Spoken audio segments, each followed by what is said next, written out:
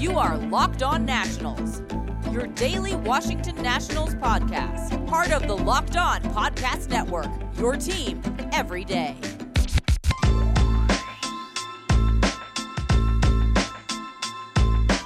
Hello, everybody. Josh Neighbors here today for the Locked On Nationals podcast. Today it is January 10th, 2022.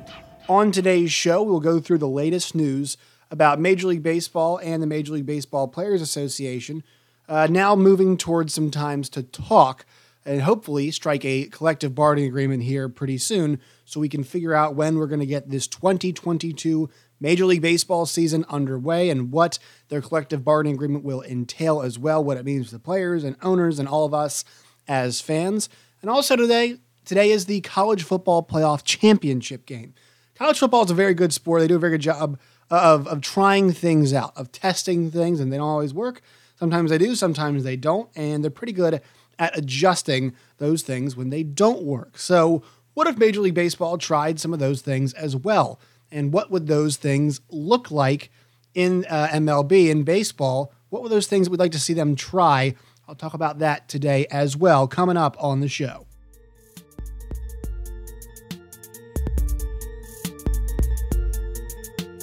All right, once again, hello, everybody. I am Josh Neighbors here of the Locked On Nationals podcast. Make sure you follow us on Twitter at LO_Nationals. Make sure you follow us on YouTube as well. Subscribe there. We're at 25 subscribers, something like that right now. Let's see if we can get that up here. Let's see if we can get to around 100 before the season starts. We're going to focus on putting out more video content there, working on that and how to do that right now. Make sure you give us a follow at LO_Nationals on Twitter. You can follow me at Josh Neighbors _ Make sure you guys subscribe to on YouTube. All right, so there is some news as it pertains to Major League Baseball's current lockout. This comes from Evan Drellich over at The Athletic. Also, I know there's news about The Athletic being sold, but I am a subscriber. I enjoy it. I like to support the writers. I don't mind paying for journalism, for news that I deem worthy. And so if you guys feel that same way inclined, I encourage you all to go out there and subscribe to places like The Athletic. But here's what he says. Major League Baseball is preparing new core economic proposals to deliver to the Players Association. When they are presented, likely this month, core economic talks in the sport will have restarted for the first time since owners initiated the lockout on December 2nd, marking a positive development. But the resumption of conversations won't necessarily mean that pitchers and catchers will report on time to Major League camp in the middle of February. On the contrary, the start of spring training is in peril until there is real movement, and real movement might not come until more is at stake than simply an on-time start to spring training. MLB hasn't had any other lockouts in the last 30 years, but the NBA has had 4 in that stretch. The last 2 both cost regular season games. Quote, nothing happens until the very last minute, end quote, said a person involved in NBA labor negotiations. He says, quote, it's a very, he or she, I should say, says, quote, it's a very primitive mentality that people feel the other side is not going to give its best offer until they're looking down the barrel of what's ahead. The point of a lockout generally is to impose economic pressure, and it's not going to happen in the beginning because people aren't feeling it. They're not getting paid. The season hasn't started. So if the point of it is to impose the economic pressure, then yeah, in theory, it's not going to be really effective until you get to the end, end quote. So I think it's a very good point being made here from whoever that source is, from Evan Drellich, Athletic. He's somebody inside kind of the NBA negotiations. I think that makes a lot of sense. He also says, meanwhile, it seems purposeful that the MLBPA is asking for a slew of significant changes without identifying one particular alteration or a set of them. The players feel they absolutely must have. The union hasn't drawn lines in the sand yet, aside from what has long been understood, that a salary cap is not tenable. It also says both Commissioner Rob Manfred and MLBPA Executive Director Tony Clark are ultimately operating on behalf of the people they represent. If Manfred, for example, has enough prominent owners on his labor policy committee or otherwise who are adamant that he not give, it's going to make the process slower. So this is kind of a lot of good points coming in here. Just kind of a reminder of where everybody is coming at this labor negotiation from. all of the different angles in this situation. And, with those angles, we have to, it just really helps us take stock, I guess is the right way to say this. Rob Manfred is representing the ownership, and they are going to put certain pressures on him, and he has to represent them, even though he might feel a different way, but he has to represent their interests. Much like, I forgot who told the story, but about the Obama administration, and when they had to work with John Boehner. And oftentimes they said John Boehner, hey, would feel a certain way about certain topics, but as somebody who was kind of the face in many ways of the Republican Party, at least in Congress, he had to represent those interests. So he might feel a certain way about a policy. He might feel okay about certain agreements between, one part of Congress, the Republican side of Congress, Democrat side of Congress, and might kind of be in agreement with some of Barack Obama's policies or Congress's policies and the left-wing part of Congress's policies. But he could not agree to them. They could not strike deals because his job, once again, was to represent that part of his party. And so that's kind of something that can happen here. While the people individually might feel certain ways, there is a group of people behind them that they must represent. And sometimes that can be a tricky part of negotiation. I also think it's a great point that, look, a lot of these people feel like the best offers won't normally come until the very end. In my opinion, they should work on that. It's the player's advantage to try to get things done earlier, in my opinion, because the players are the ones who are going to feel those financial effects later on in negotiations compared to the owners. Now, in majority of sports, yes, owners can take a little bit. They can take financial hits, but in terms of just overall wealth, they are individuals or sometimes entities that are actually much better positioned to take financial hits than players. Now, you might say, hey, some individual players are in great shape. They're fine actually to take these individual hits. Actually, in terms of amount of money lost, they're not going to lose as much as some of these owners would. Yes, that is true. But there are so many players out there, and so many of them are not in those good financial situations. There's not a ton of Bryce Harpers out there and Trey Turners and even your John Lesters who have been there for a long time and Max Scherzers who have made a lot of money. Those guys, have to think about, and Max Scherzer especially as somebody who works very closely in the Major League Baseball Players Association, they have to think about those guys down the line, the non-top line guys, the guys who are fighting for roster spots and fighting for as much money as possible. Your Paulo Espinos of the world, if you will. Sure, they've got some money and sure they can miss a few games, but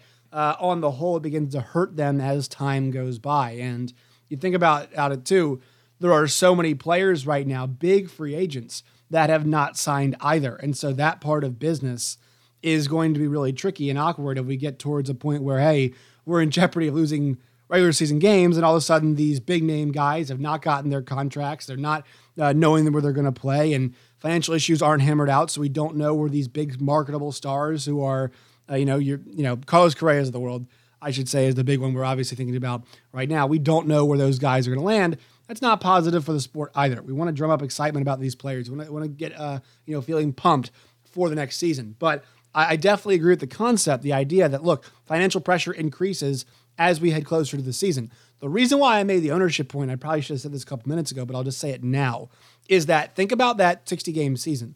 Like the owners, they could have had a much longer season, in my opinion. I think they could have had probably an 80 or 90-game season, but they really sat in their hands and didn't feel too compelled to get things rolling and eventually made that 60-game season happen. Now, the problem is, once again, for them, do they want to take any more losses? Can they deal with anything like that? Especially at this point, it's what you could consider to be a self-imposed loss of money because they could fix this. They could meet the demands. So I think those are two perspectives that we have to think about here, is that, yes, the players probably are going to feel more heat later on, but also the owners just took a hit in 2020 in that season. Would they want to risk doing that again? Also, they took a small hit in 2021 too. We don't have full capacity from the word go during the 2021 baseball season.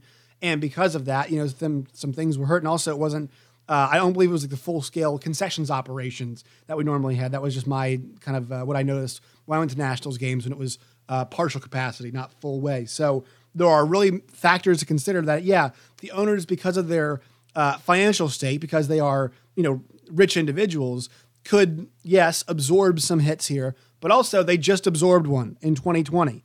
Do they want to even come close to absorbing another, or is it too important for them to get these games played, to get their normal cash flow, to get back to the point where they were before, that they are willing to make demands? Just concepts here I want us all to consider as we get closer. The general idea of negotiations that, yes, under the gun, the best offers, the kind of the most lenient offers are made, but also the losses that have already been taken on both sides for players in that shortened season and for the owners in that shortened season that we just saw, avoiding those same issues that we just had very recently. Two things we have to balance here. All right, let's talk about some things that Major League Baseball could potentially do to maybe try out, better the game. But first, quick word from our sponsors here.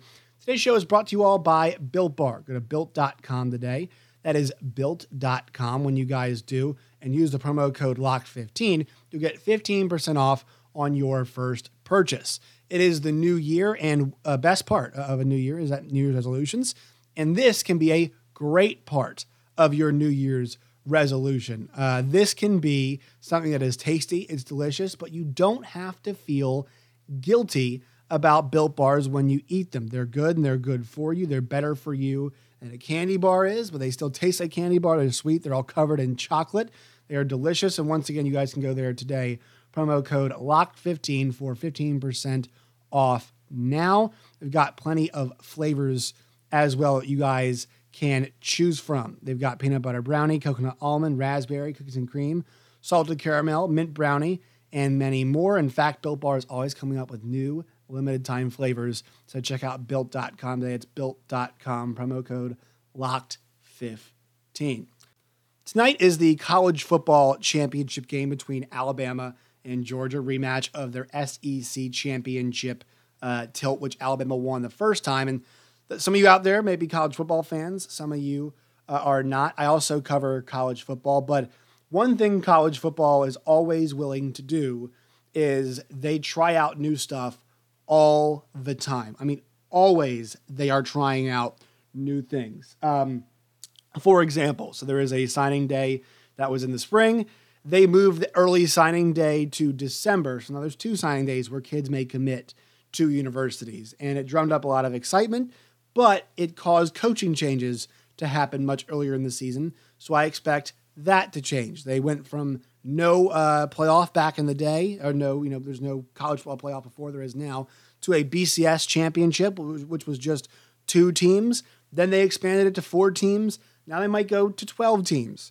They used to have college football overtime where each team got the ball from their 25-yard lines, the opponent's 25-yard lines, I should say, and took turns trying to score. And after 3 overtimes, you had to go 2 or 3 overtimes. I forgot what it was. You had to go to 2-point conversions. Now, after the second overtime, we just trade 2-point conversions the entire time. And that rule might get changed because I don't think people are liking that. It just feels too random at certain points to have a college football championship game decided kind of, or any kind of college football game to be decided in that kind of manner. Name, image, and likeness, things got passed through for players to make money off of their name, image, and likeness. Now, this one's more of an NCAA dropping the ball, not making any legislation, but it's happening in real time, and I'm sure eventually that is going to get curbed also. The transfer portal, 1 free year or an instant transfer right now happens in college football as well. People are upset about that, but I think that is going to be here to stay.